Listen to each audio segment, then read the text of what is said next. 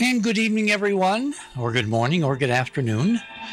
On the other side of midnight, on an ever-spinning globe, with some 7 billion people. We're in something like 190 countries, and you never know who's listening, so keep it clean. You know, if you want to call in the show in the third hour, tonight's going to be a really good time to call in. First of all, let me take an aside for a moment here and apologize profusely for last night. It was really a concatenation of really bad things. What was that movie with Steve Martin or I forget who? Something about the very bad luck with Ermin Lemonetta or something. Anyway, last night everything that could have gone wrong went wrong. And so finally, as you know, we had to go to a replay of my interview with Dr. Chandra Wickramasinghe, which frankly, went up to number 3 on TalkStream. So someone was listening. Anyway, tonight is going to be an extraordinary show. But before we get into that, let me finish up a couple things I started last night. We've lost 2 more very valued friends. Harlan Ellison died a few days ago. And over a month ago, Brad Steiger died. Let me talk about Brad first. If you go to theothersideofmidnight.com and you click on tonight's graphic for July 1st, the Tabby Star show, and then scroll down to my items and click on number 2, the passing of Brad Steiger. Let me read you a couple things here from Paul Seaborn, who wrote a very important and very thoughtful obituary on Mysterious Universe. As someone who's worked in radio and as a writer, the passing this spring of 2 legends in those fields is a time for respect and reflection. Last month, the paranormal world lost broadcaster Art Bell, and today we learned of the passing of prolific paranormal author Brad Steiger. The Strange World of Brad Steiger, a syndicated newspaper column he wrote in the early 1970s, began in Fort Dodge, Iowa, on February 19, 1936. Born Eugene E. Olson, he was a typical Iowa farm boy until August of 1947, when a severe farm equipment accident gave him a near-death experience that altered the directions of his religion, his career ambitions, and his life. While he recovered physically, everything else seemed to have changed. In an interview with the Des Moines Register, Steiger gave an example. Among my earliest memories are the man and the woman who would walk into my bedroom at night and stand at my bedside looking down at me. Brad believed the couple was his great-grandparents who had lived in the same house.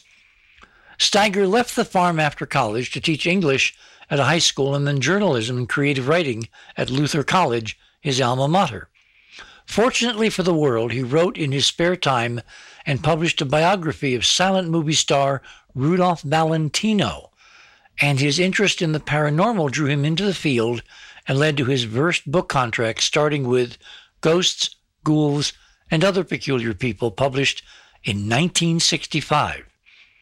When he quit teaching to write full-time, a woman gave him his pen name, which she said meant the one who guides others to higher awareness, possibly from the Dutch meaning of Steiger, which is scaffolding. Steiger always believed he was the one guided as well. He said, "We are all spiritual beings. The paranormal is just part of the world we all share, but do not fully comprehend." Anyway, you can read the whole thing over on The Other Side of Midnight. One thing I will say is I'm trying to remember the date. It was a few years ago. Brad and Art did a book together called The Source, Journey Through the Unexplained, Old Testament predictions, out-of-body experiences, UFO sightings, government conspiracies, and ancient astronauts. So you might want to go to a bookstore or peruse through Amazon or a used bookstore and try to find that one, because it's kind of, we'll never have another word from either writer or author. Anyway, turning to the other friend of mine who's died, Harlan Ellison. I mean, Harlan and I crossed paths many, many, many years ago. And we crossed paths in the following way. If you go to my items number 1, Harlan Ellison wrote Star Trek's greatest episode. He hated it. There's the very interesting backstory of how Harlan wrote City on the Edge of Forever for Gene as a screenplay for one of the series of Star Trek, original show. And Gene took a look at it and he said, at least he said to me, he said, there's no way I could have produced that. It would have cost, millions. And back in those days, a Star Trek budget was $250,000, about $250,000. Bought you a primetime show on NBC with special effects and spaceships and ray guns and, the whole thing.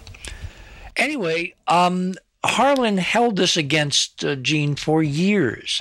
They had this feud going. Now, Harlan, as I was saying last night, he loved to inculcate feuds. He loved to start fights. Maybe it was, he figured, who was it who said, I forget the author who said, if you start a fight, people will show up.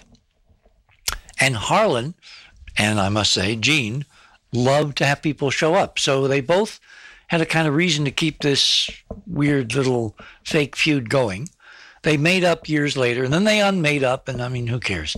The point is that both were geniuses, and Harlan Ellison wrote the template for what I think, as you obviously know from reading my first book on Mars, is an extraordinary title, A City on the Edge of Forever. And because of what we'd found at Cydonia many decades ago, I adopted the title. You can't really copyright titles. You can't copyright titles because of a good reason. It's very hard to find out who was the first one with a title. Anyway, the point is I adopted it for Monuments. And it was Monuments of Mars, A City on the Edge of Forever.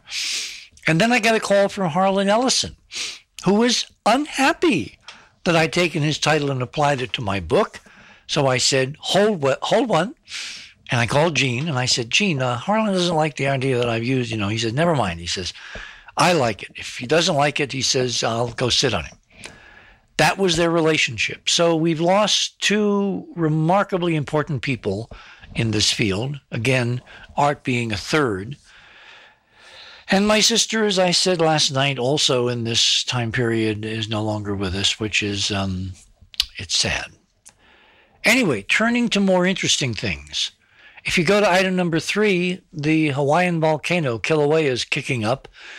It's just knocked out the GPS station on the rim, and it looks like if the crater keeps expanding, it could devour the museum. It's the museum on the rim. The Volcano Museum could literally fall into the crater.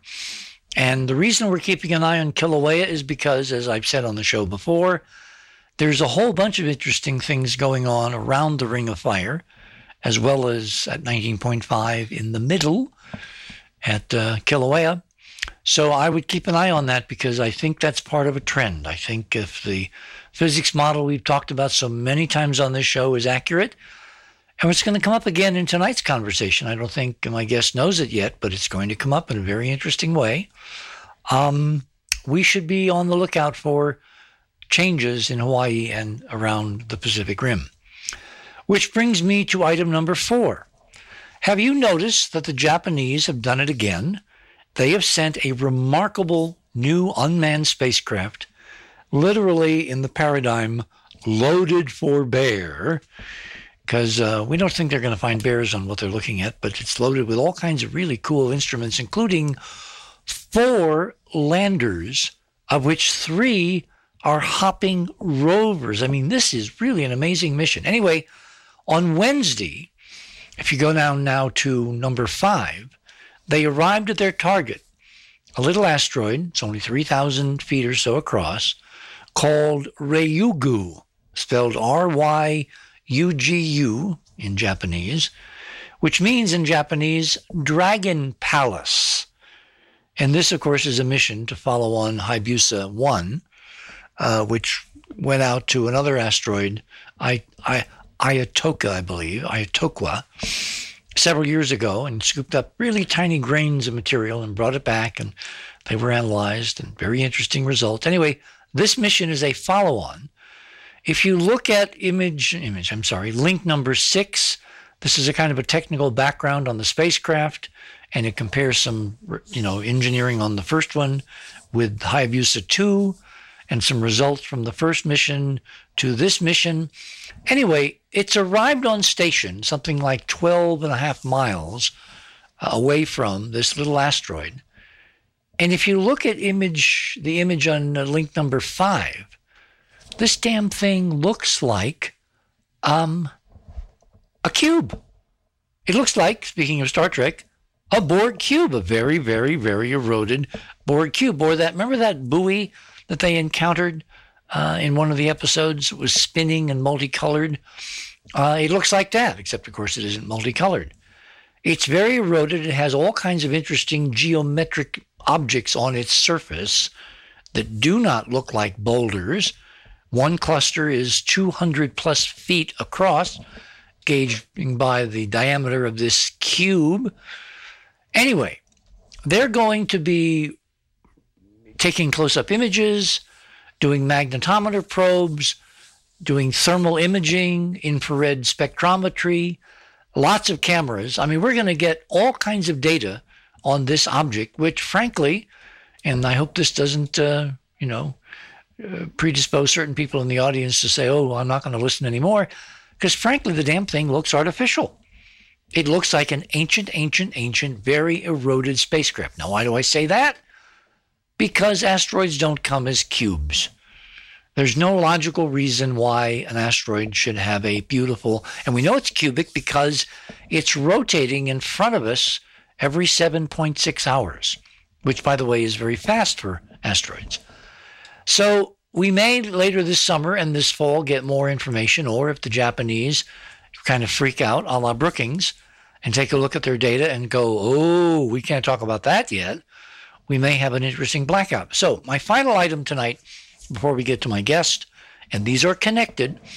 As you know, several months ago in October of 2017, yes, 2017, we had an object come through the solar system that turned out to be the first known detected interstellar object, meaning it came from beyond the the sun's gravitational field, more or less.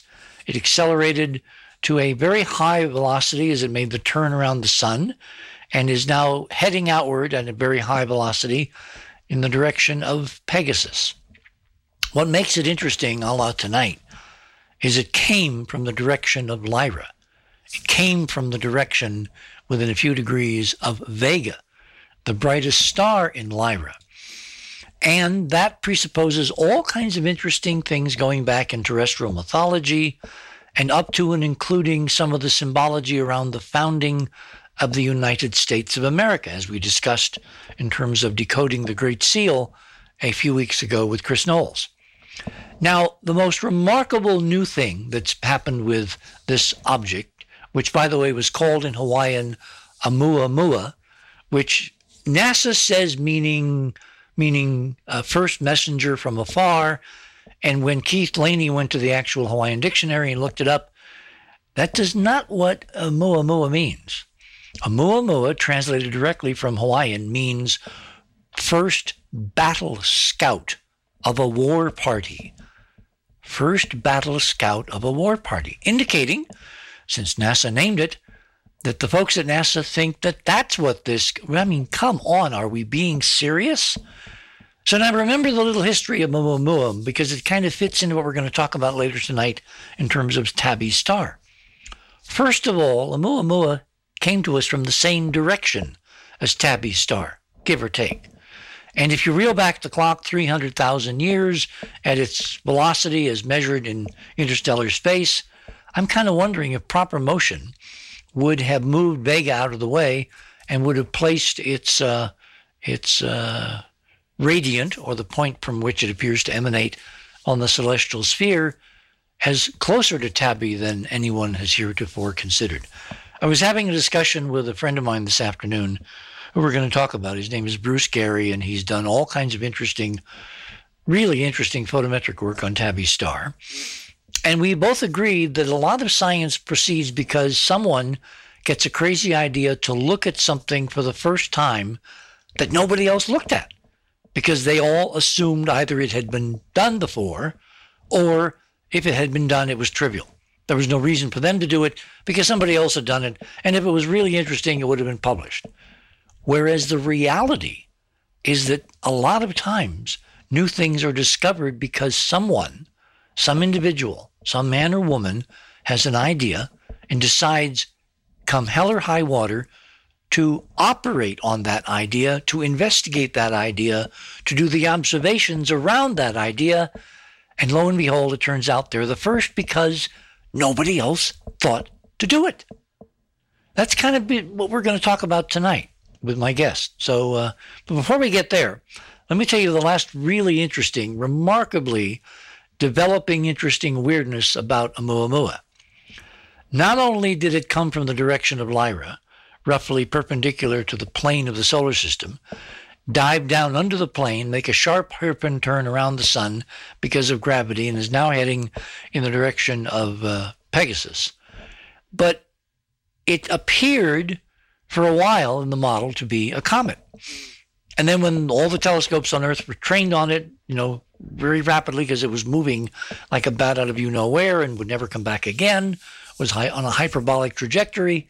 So there was very limited time to get any decent observations with even the biggest telescopes, which all dropped what they were doing and looked and took photometric data and spectroscopic data and took photographs and all that.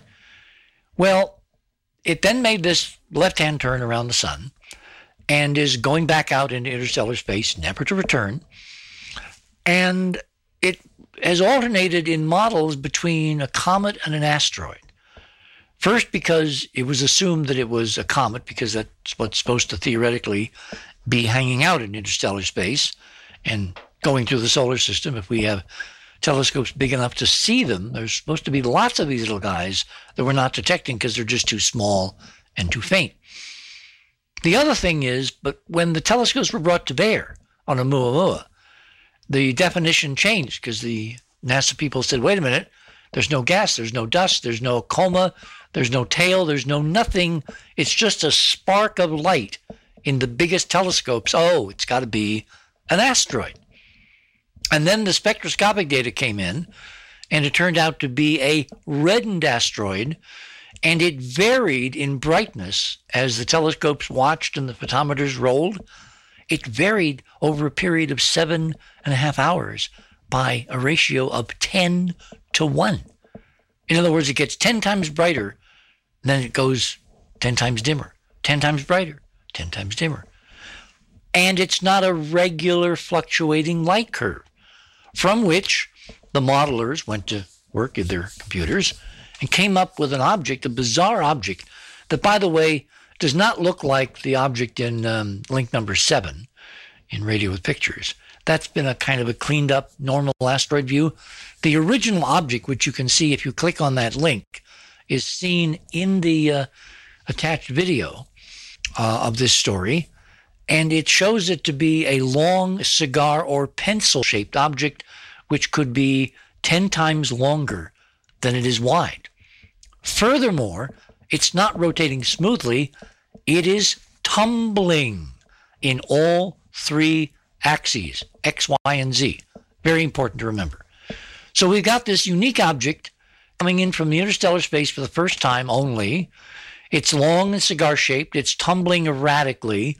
It makes a left-hand turn around the sun at something like 55 plus miles per second, which is really moving. That's 196,000 miles an hour. 196, very close to another number.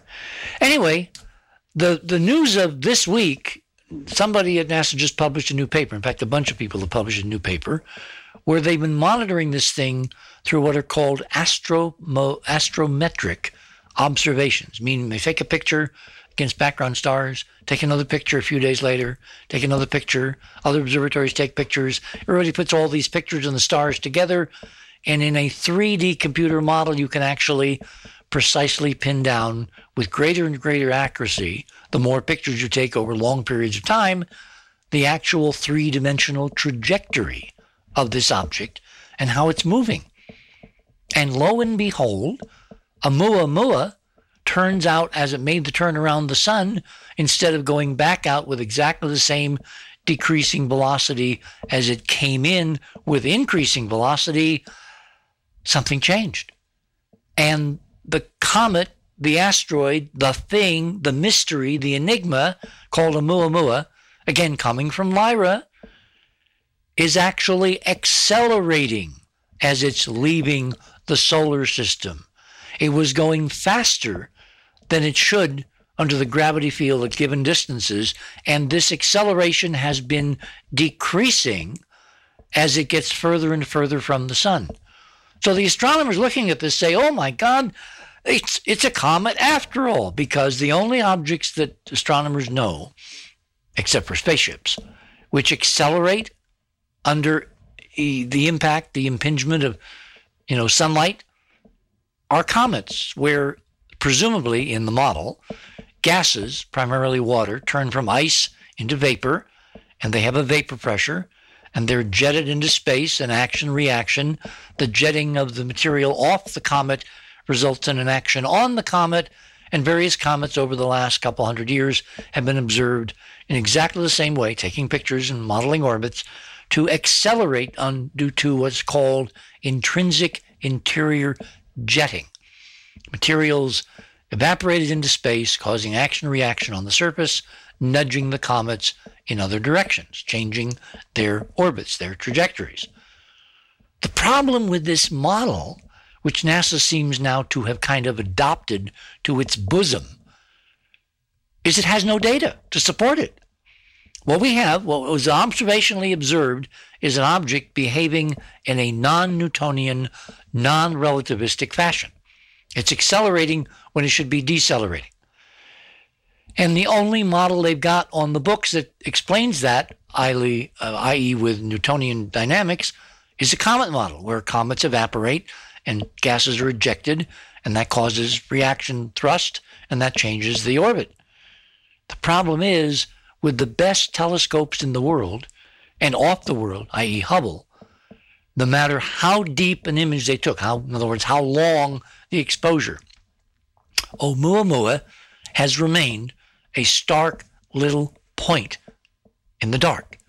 Just one pixel, one little point. It has no coma, it has no tail, it shows no signs of outgassing, there's no dust around it. So the question then is, how do you have an invisible force acting on this body in a cometary way if the object doesn't behave in any other way as a comet? See, this goes back to my conversation with Bruce this afternoon, where we talked about scientists who cannot think outside the box. They're stuck in the box. The only thing astronomers know that whip around the sun are comets. Well, the data, the empirical observational data says, A, it can't be a comet because there's no dust, no gas, no nothing, but it behaves like a comet, meaning it's moving non-Newtonianly. Is that a word? Okay. There's another possibility, which brings us elegantly to the physics we're going to talk about in part tonight. If you look at link number 8, there's a graphic depiction of a classic experiment that my friend Bruce De Palma, physicist Bruce De Palma, conducted after he left MIT back in the 1970s. It's called the spinning ball experiment. What De Palma did was to mount into a little spring ejector cup a steel pinball. And the cup was motorized, so it spun the ball up to 27,000 RPM, 27,000 revolutions per minute. And then he had two cups, one rotating, one not rotating, and he ejected two steel pinballs, about an inch across, simultaneously, and photographed them with a strobe light set up against a gridded screen. And what he discovered, and had been up to in the day of his death in 1991, I think, Bruce died, he tried to get the physics community, the astronomical community, to pay attention to the fact that spinning objects with high angular momentum that are not only spinning but precessing in a gravitational field move differently. I mean, really, really differently. Look at those graphs. Look at that graph. The trajectories of these two objects, one not spinning, the other spinning like a bat out of you-know-where, are radically different in the terrestrial gravity field, and Bruce took decades trying to figure out what his empirical experiment had actually proven. Besides the idea that rotating objects move differently in a gravity field than Newton would predict. Or, since relativity is based on Newtonian dynamics, relativity would predict. None of this observed behavior is predicted by Newtonian or relativistic physics. But that, bottom line, everybody, that's exactly what I think is really going on with Oumuamua. Remember, it's rotating in 3 axes. It's undergoing precession, which is a higher order rotation. Precessing rotating objects on Earth with high RPM, small objects, high RPM, high angular momentum, they behave demonstrably differently in a gravity field than non-rotating objects or uniformly rotating objects around only one axis. And this, I think, is the secret. Now, does that discount the idea that Oumuamua could be an ancient spaceship? No. But I think it explains why it's not a comet, and no object we've seen in space ever is 10-to-1 in aspect ratio, and no object has exhibited, because they just don't exist, the kind of incredibly weird celestial mechanics that we're seeing, unless they are comets. So I think tonight we've got an example right in front of us of an explanation of something so bizarre, so exquisitely interesting, that it belongs up there along with John Anderson's anomalous pioneer effect. Remember, astronomers have been watching spacecraft for years, several spacecraft that are exhibiting very anomalous behavior as they fly by planets or leave the sun. And why are they exhibiting this behavior? Because in these spacecraft are little rotating systems in a larger rotating system. Pioneer, the whole damn thing, is rotating and precessing. So its behavior in a gravity field is different. Now, there are physicists who claim that it's due to thermal radiative energy losses changing the trajectory from the nuclear onboard power source. But John, who was the discoverer, John Anderson at JPL, who discovered this effect, looking at the trajectories of the Pioneer spacecraft, he mightily contests those conclusions, and he says because based on other spacecraft motions he's observed and his colleagues, there is something unusual that is not going on modeled by normal Newtonian or relativistic mechanics. Anyway, we'll leave it there. There's one final item. The Saturn, Moon, Enceladus, NASA has now announced, has complex organics spewing out, which means there are organic molecules, which means there could be either the forming of life on Enceladus or the destruction of life, and that we're seeing the breakdown of complex organics. That opens the door in the same way that the Curiosity results of the seasonal methane announced by NASA just a few weeks ago opens the door to the discovery of potential life in outer space. And with that idea, the whole idea that Tabby's star, the central actor of what we're going to talk about tonight, could in fact be some kind of artificial construct orbiting this otherwise completely normal F-type star 1,400 light years away, that is going to come into its own when we introduce my guest after this break. You're on the other side of midnight. My name is Richard C. Hoagland, and we shall return.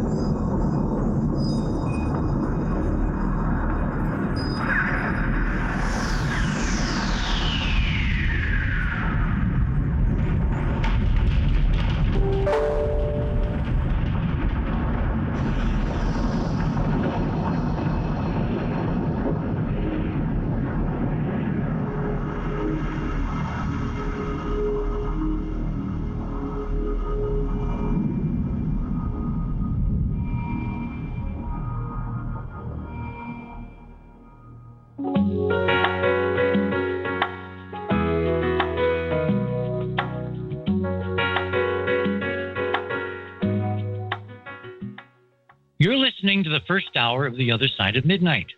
Be sure to catch our complete live show every Saturday and Sunday night at 9 p.m. Pacific, midnight Eastern, for a full 3 hours of this kind of exploration.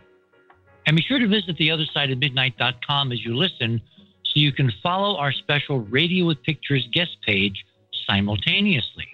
The Cynthia, our hardworking producer, specifically prepares to illustrate the topics discussed each show. Why?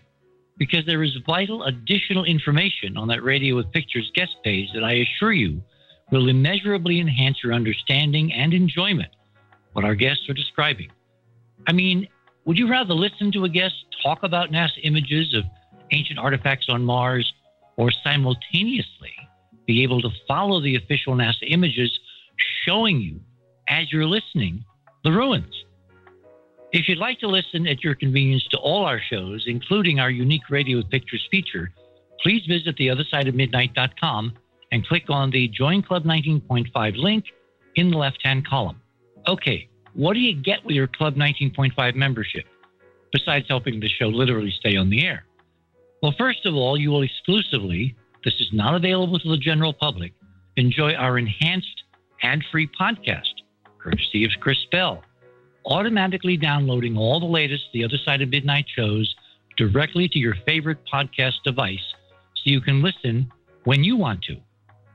Further, as a full Club 19.5 member, you will gain exclusive access to our The Other Side of Midnight 24/7 chat server, what I can't help calling the Open Hailing Frequencies room, which is available only to members 24/7.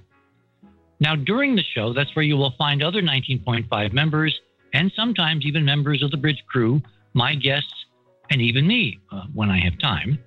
Regardless, you can always relay live questions to me during the show just by going to the Open Hailing Frequencies room.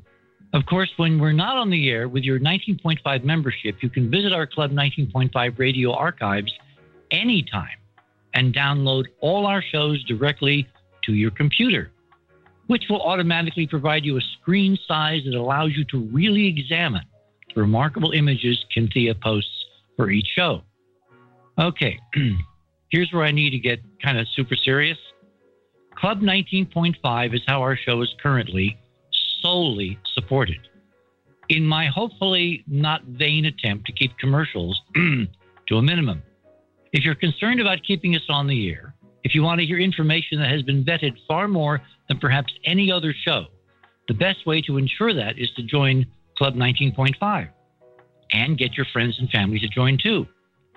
And if you don't know already, when I drop by Open Hailing Frequencies, you can even ask me directly what the ultimate meaning is behind 19.5.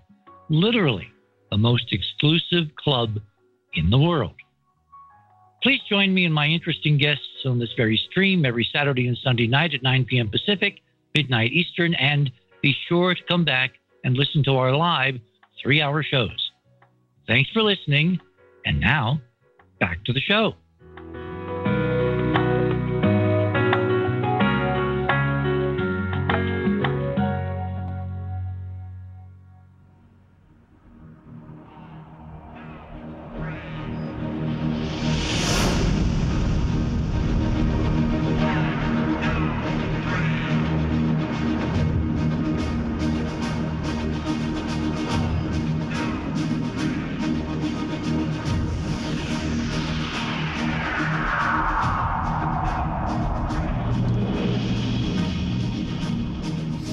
And welcome back to The Other Side of Midnight.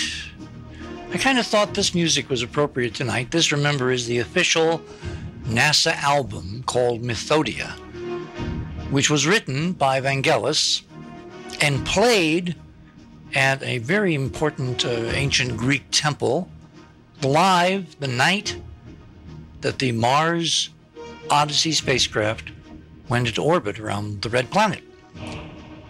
I mean, you don't think that NASA is trying to tell us something, maybe? Anyway, their confused reaction to Oumuamua and the fact that it came from the direction of Lyra, came from the direction of Vega, came from the direction of Tabby Starr, opens up all kinds of very interesting questions, which we're going to ask our guests tonight. So let me read you what I've got, and we're going to obviously go much deeper because I think Gary is a much more interesting person than this little, thumbnail sketch indicates. We're going to find that out. I mean, you don't become a citizen scientist who thinks outside the box just by accident. Gary Sacco is a senior level executive currently working with a large global technology company. They won't tell us which one.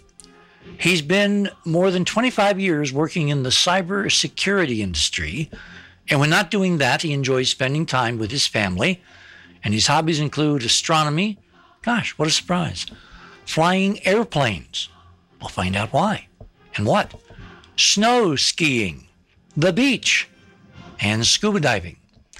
Gary is the author to an astronomy paper, one of them, that recently was published in June of this year, 2018, as part of a science journal, the Journal of the American Association of Variable Stars Observer, the JAAVSO.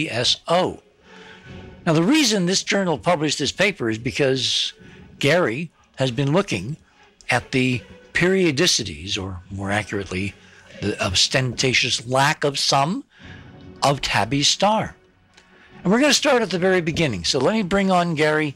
Gary Sacco, you're on the other side of midnight. Welcome. Oh, thanks, Richard. Glad to be here. Thanks for inviting me to talk about that paper, which I think is a very important development regarding what has been called the most mysterious stars in the galaxy. In fact, the publication of that paper is so fresh that I literally just today received in the mail the paperback version of that published paper from the journal. So I quite literally have it in my lap now, hot off the scientific presses, if you will. That must be so thrilling. I mean, how does it feel as a civilian, as a citizen scientist, to be published in a peer-reviewed scientific journal, and everybody up to and including Dr. Boyajian, who found Tabby's star as part of this Planet Hunters team we're going to talk about, everybody's going to be looking and reading about this paper? Yeah, no, it's been a lot of fun. It's been interesting. It's quite a ride. I'd love to share that story with you. Dr. Boyajian helped quite a bit during the ride there. She really was one of the earliest believers in what I had found, whether we say I kind of tripped into it or actually found. I spent a lot of time thinking about it and working through some of the models, but she was one of the very, very first people to actually believe in it, and she provided a lot of data and support and guidance along the way to get it published. Okay, let's hit it on the head. Your bio is not very much biographical. Who is Gary Sacco? And let me start off by asking, you're not related perchance to Sacco of the famous Sacco-Vanzetti trial in the 1920s? I am, actually. You're kidding. You are? No, I am. Yeah. Wow.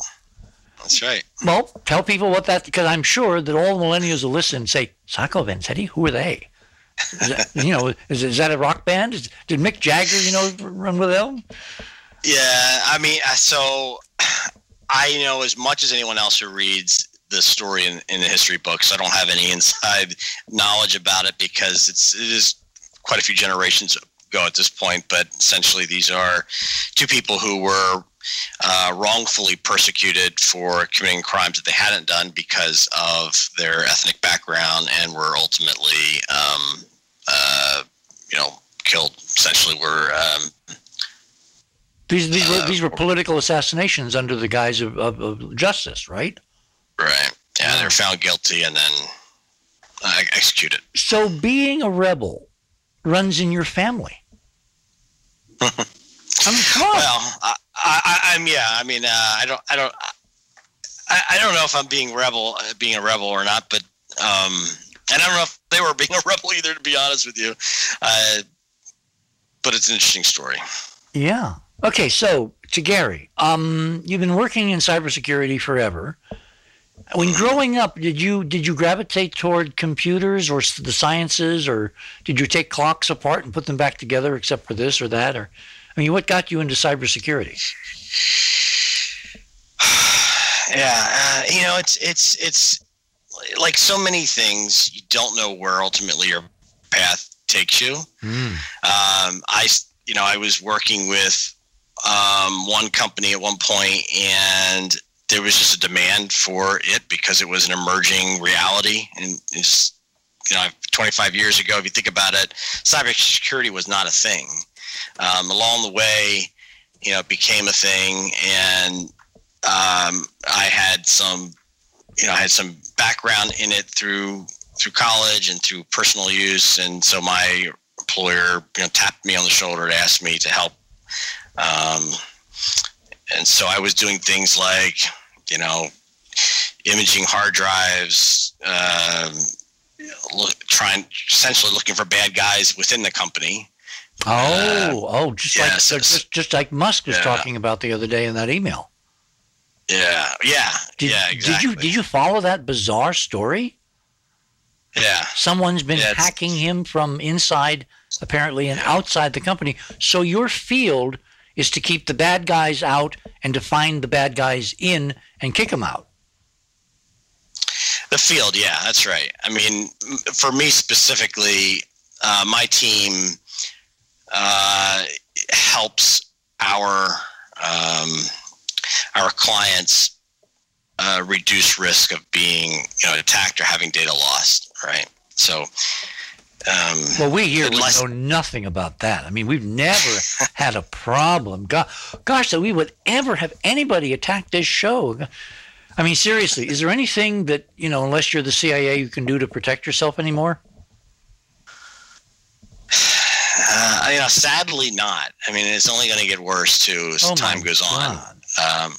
There's not a whole. I mean, there's some basic do's and don'ts, right? I mean, we all. Wait. I thought that quantum computers, and there've been some really amazing developments on that side. They're going to be commercial probably in the next 2 or 3 years. I thought that once we got to that level, the coding could be so incredibly complex that it would take the life of the universe to figure it out by brute force. Yeah, it's going to change things. It's going to. I mean, today we rely on encryption to protect data at rest or in transit. Tomorrow, when quantum computers are available, they will be able to break our today's encryption algorithms relatively quickly. Okay, but turn the equation around. Aren't they in and of themselves almost impregnable? Yeah, I mean, So there's a separate. Thread around quantum cryptography that can, in theory, prevent, and this would be almost impossible to break, would prevent someone from being able to view, say, a message going from one person to another without the other person finding out. So there's a way in which a message that is encrypted through quantum cryptography to have it so that if it is intercepted and observed, essentially breaks that encryption. We probably should do a whole show on this alone because everybody has a computer. They're listening to our show on the computer, a lot of them. There's live radio, but there's also, computers, lots of them around the world. And computer issues are more and more. I mean, look at what the Russians did to us and the coming election and all. I mean, there's a huge discussion about the safety of our electoral system. And frankly, from what I know, and you're going to scare the hell out of me when I say this, we don't have any security in terms of elections anymore. He laughed. That's right. He laughed. Well, yeah. I mean, they're in. Yeah. So I mean, you're right. We could probably talk for a long time about how politics is involved today and using social media, et cetera. But that's you're right. I think you could probably talk for weeks on that topic. Yeah. Okay. So let's put that aside because that's the other side of Gary we want to talk about sometime. let me move now. For a guy who's into being a spook and a cop and a security guy and all that, how the hell did you get interested in the amazing science of astronomy. Mm-hmm. Yeah, only one reason. I mean, the only reason why I was at all interested in getting into astronomy as a hobby was because of this star, Tabby star. Really? That's it. That was the only reason. You're a virgin. Oh, that's my God. Right. Yeah. Okay, so what grabbed you? I mean, if you're not, because look, who can go outside in the nighttime? Of course, you're in Miami.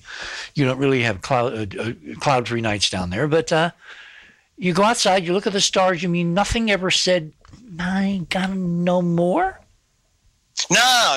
Of course. No, I was always, I have a science background. That was my major in college, so.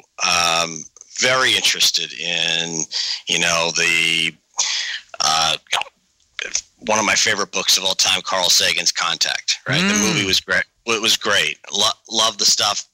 And so what got me interested, in fact, in this star when it hit the news was just the idea that potentially we may have, finally found some way of showing evidence that we're not alone.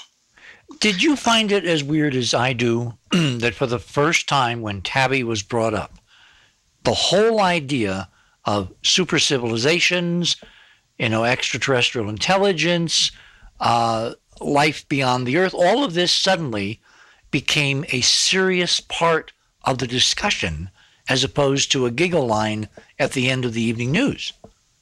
Didn't you find that weird? I mean, positively weird? Yeah, I mean, inside the circles, as I was working on some of this work and sharing it with others that were in astronomy as a profession, it's almost taboo to talk about it. But it absolutely pushed out into mainstream media, this idea that, we may be looking at something that is very unique. I mean, astronomy may have finally brought us to the point, we've kind of been waiting for this day, where it's advanced enough that we're going to start peering deeper and deeper into space, and we're going to start seeing things. If we're not alone, eventually we're going to see some telltale signs. Now, we don't know exactly what it's going to look like yet, but maybe this was it, right? And that's kind of what really raised a lot of eyebrows, is maybe this is what we've been kind of hoping we'd find and see. So I think that story is yet to play out, but it is really interesting. And I like to say that, all this work that I've done around this and this paper that, I know we're going to talk about is either going to be an interesting footnote in a star that was ultimately about dust in orbit, or it's going to be the Magna Carta. I have a feeling it's going to be the latter, and I've got some specific data I'm going to share with you that you don't know about yet, because you asked a question at the end of your paper, and I think I may have the answer for you.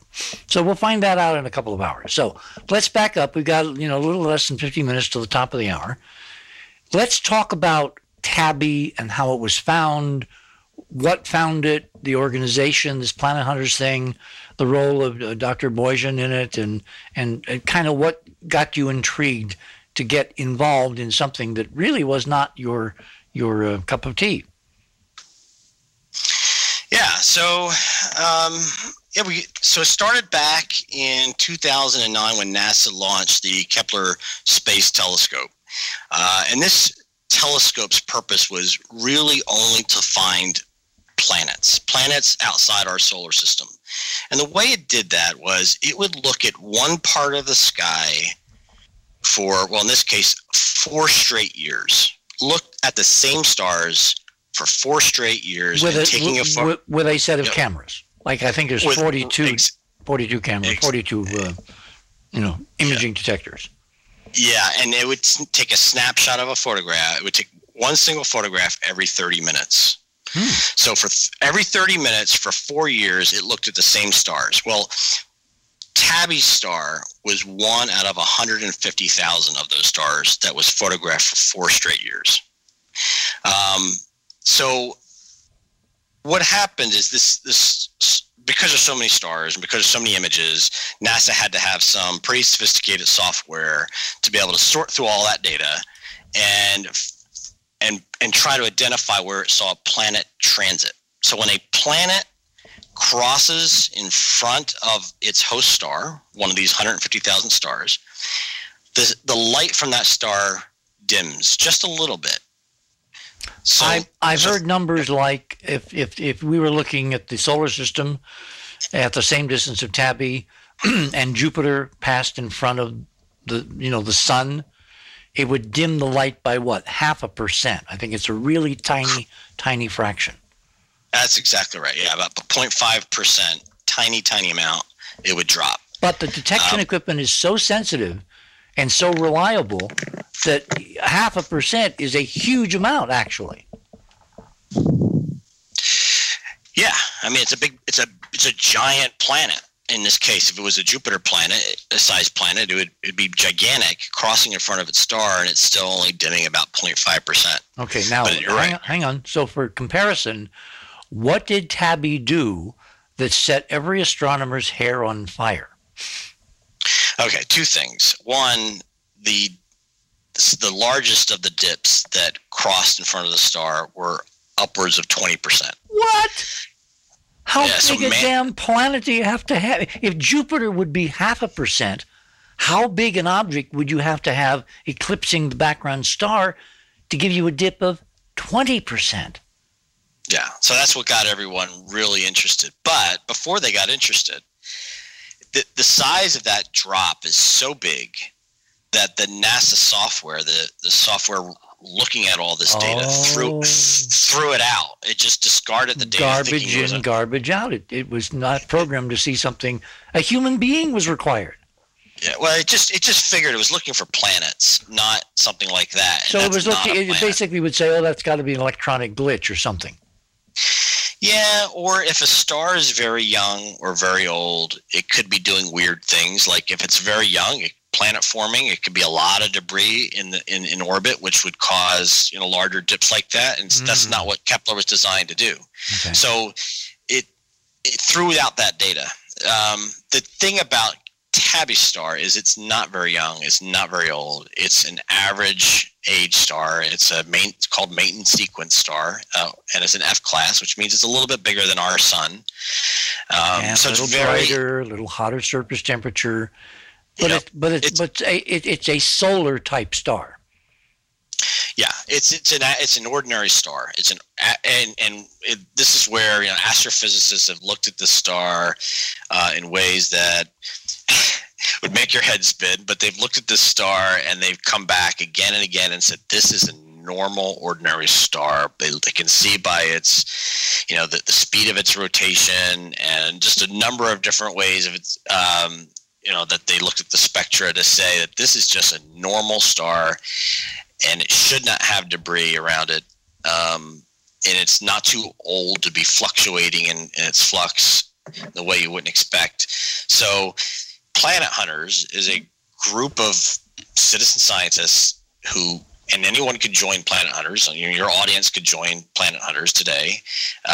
And you essentially go to a website and you help to review some of this thrown out data that the software has thrown away, and you look at the thrown out data and try to determine if this is really a transit or not. And so a bunch of more than just a few people who were a part of Planet Hunters came across this star and the thrown out data and said, this is really strange. It looks real. And NASA went back and looked at the software, looked at the images, and came back and said, yeah, it is real. This is not an anomaly. And so that began the story. Well, the main way they did this is if you're looking at 150,000 other stars, if it was something to do with the cameras, the spacecraft, the telemetry, whatever, it would affect all the stars, but only Tabby exhibited out of all that 100,000 plus stars, this weird set of eclipses or whatever they are. Yeah. You're right. So this is the only star acting like this. All of the check stars nearby this particular star in that frame were not acting like this. So it's clearly something specific to the star. So Dr. Boyajian, looked at wrote this paper called WTF, Where's the Flux? Right? More code. Yeah. And then what really made the headlines was an astrophysicist from Penn State University, Dr. Jason Wright, made a mention that this light curve that was exhibited here by Kepler is something you might expect to see if we were to see a light curve of a megastructure, an alien megastructure. Now, wait. There had been a couple of papers published, one by, I think, a French astronomer a few years before, who basically modeled what an intelligent set of Venetian blinds orbiting a distant star would look like in terms of deliberate kind of Morse code messaging. Mm-hmm. And Wright, I think, was looking at that paper. I forget the name of the French astronomer. But he was looking at that paper and he was thinking, wait a minute, the only thing you've ever seen that kind of looks like this guy's idea is the Tabby light curve. Is that correct? I don't know specifically the paper you're referring to, but I do know that he has been quoted as saying that this is something that might be looked at as the light curve is so strange that this is something we might expect to see if we were to see a light curve of an alien megastructure. Now, that said, now when you say megastructure, mega means mega, million, or big. Structure is obvious. So the idea, going back to papers coming out of the 1960s, a guy named Kardashev, a guy named Dyson. Kardashev was a Russian, Dyson was an American. They wrote about what an ET civilization would look like if it modified its solar system in some interesting way. And you could only see the light curve or the infrared or some kind of energy emission. And this thing, Tabby Star, is looking a lot like their prediction of what big guys would build on a big scale in a distant solar system, right? I think at the time, it certainly looked like it looked like what it could be, right? And that's what got the headlines, and that's what got interesting. But as the story evolved, I think it got far more complex than that.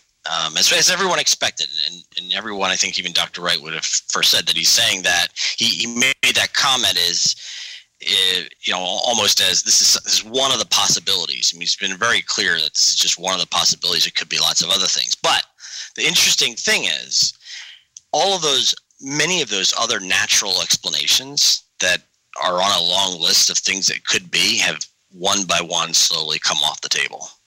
Meaning that the data does not support these other natural models. Exactly. So one of the natural models was this idea of, interstellar medium dust. So dust between Tabby Star and Earth, somewhere in the void, somewhere in the middle. There's a cloud of dust that's just crossing between us.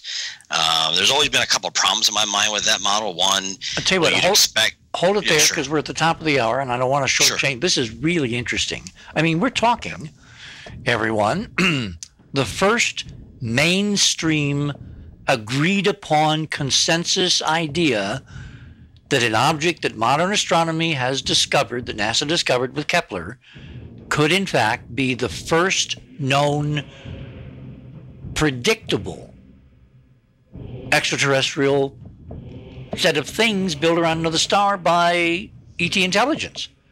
I mean, that's not trivial. We'll get back to Gary, my friend this morning. Gary Sacco, my guest and amateur astronomer, graduated to citizen scientist. You're on the other side of midnight. My name is Richard C. Hoagland. We shall return.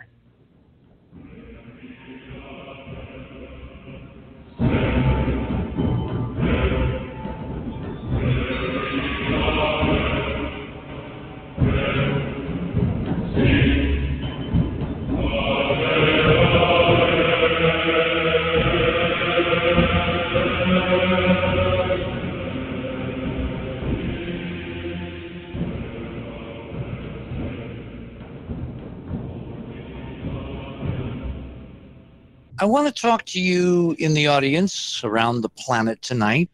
I want to talk to you about the kind of meta objectives of the Enterprise mission and The Other Side of Midnight, this radio show that you're listening to right now.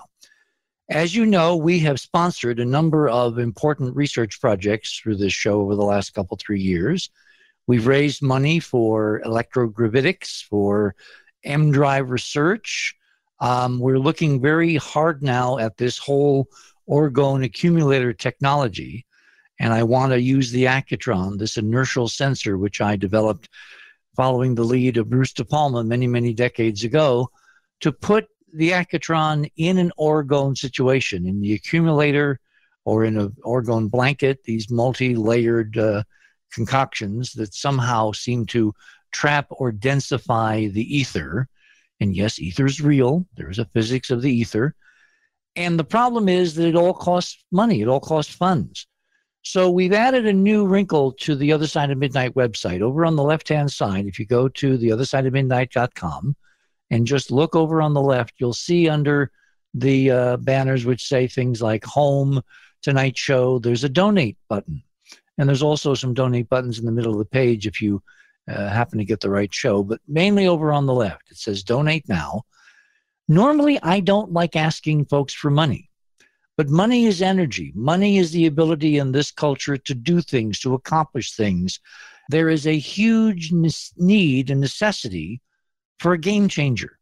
We need to bring humanity back together to realize its commonality and not its differences. And that's in part what this show is trying to do with a variety of programs, and part of our research effort is trying to do with a variety of projects there.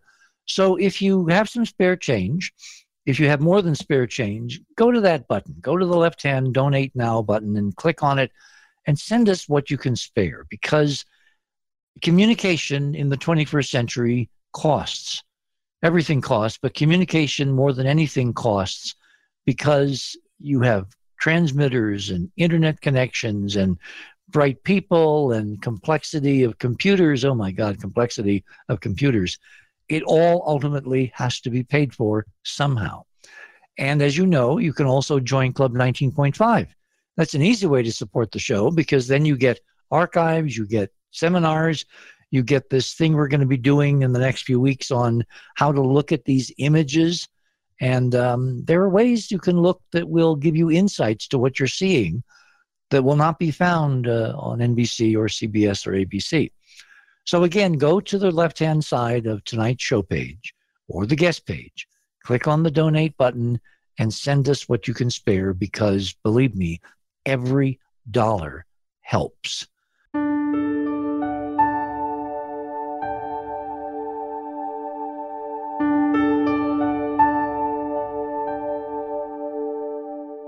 Thanks for listening to this exciting first hour. Now, the second and third hour of the show is available to Club 19.5 members only.